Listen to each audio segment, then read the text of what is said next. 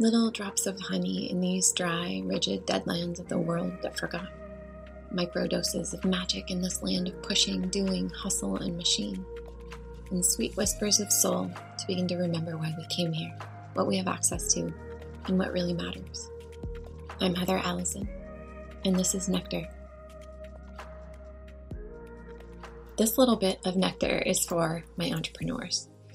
In my experience, one of the biggest, most expansive, most magnetic, and most effective shifts in your energetics that you can hold when you're launching an offering, a program, a course, whatever it is that you're putting out into the world, whether it's free or it's paid, is putting down all attachment to the size whatsoever.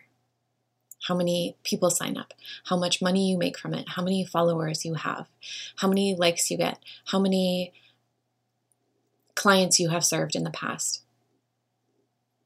Putting down your attachment to all measurements of size entirely. And I know that that's hard because it's such an ingrained patriarchal measurement, right? Size, like we really, really taught that bigger is better, that size and numbers basically equals success, right? But when we're attached to how it looks, to how we think it needs to happen, to how we think it's supposed to be showing up, to the numbers, to the dollars, to the measurements, whether that's in the deliverance of it or in the outcome, we are blocking the hose. And what I mean by that is you're blocking the hose of your intuitive channel and your channel for receiving more, and your vesselhood, meaning your ability to bring your soul work through and into the world, as well as letting your soul and your medicine and your mission work through you. And it's always, in my experience, when we're in that vesselhood, that's when the magic starts happening. That's when the miracle outcomes start happening.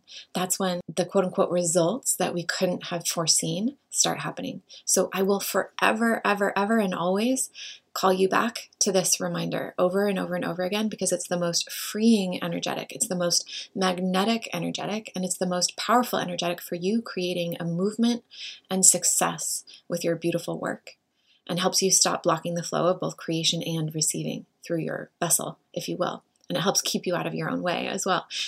And the reminder is simple. It's this: you simply are the vessel for your work. You simply are the vessel for your work. So how can you let yourself be more of a vessel? How can you let yourself be more in service to just getting the work out there, just releasing it, just pouring it into this world without so much requirement about what it's quote unquote supposed to look like?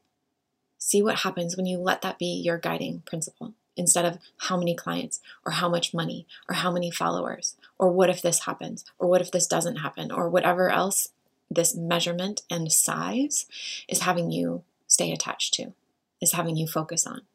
See what happens when you let yourself actually be the vessel for this work.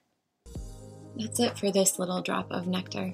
Dive into my other podcast, The Golden Path, for longer form episodes, deeper explorations, and bigger doses of the feminine mysteries. I'll see you again soon.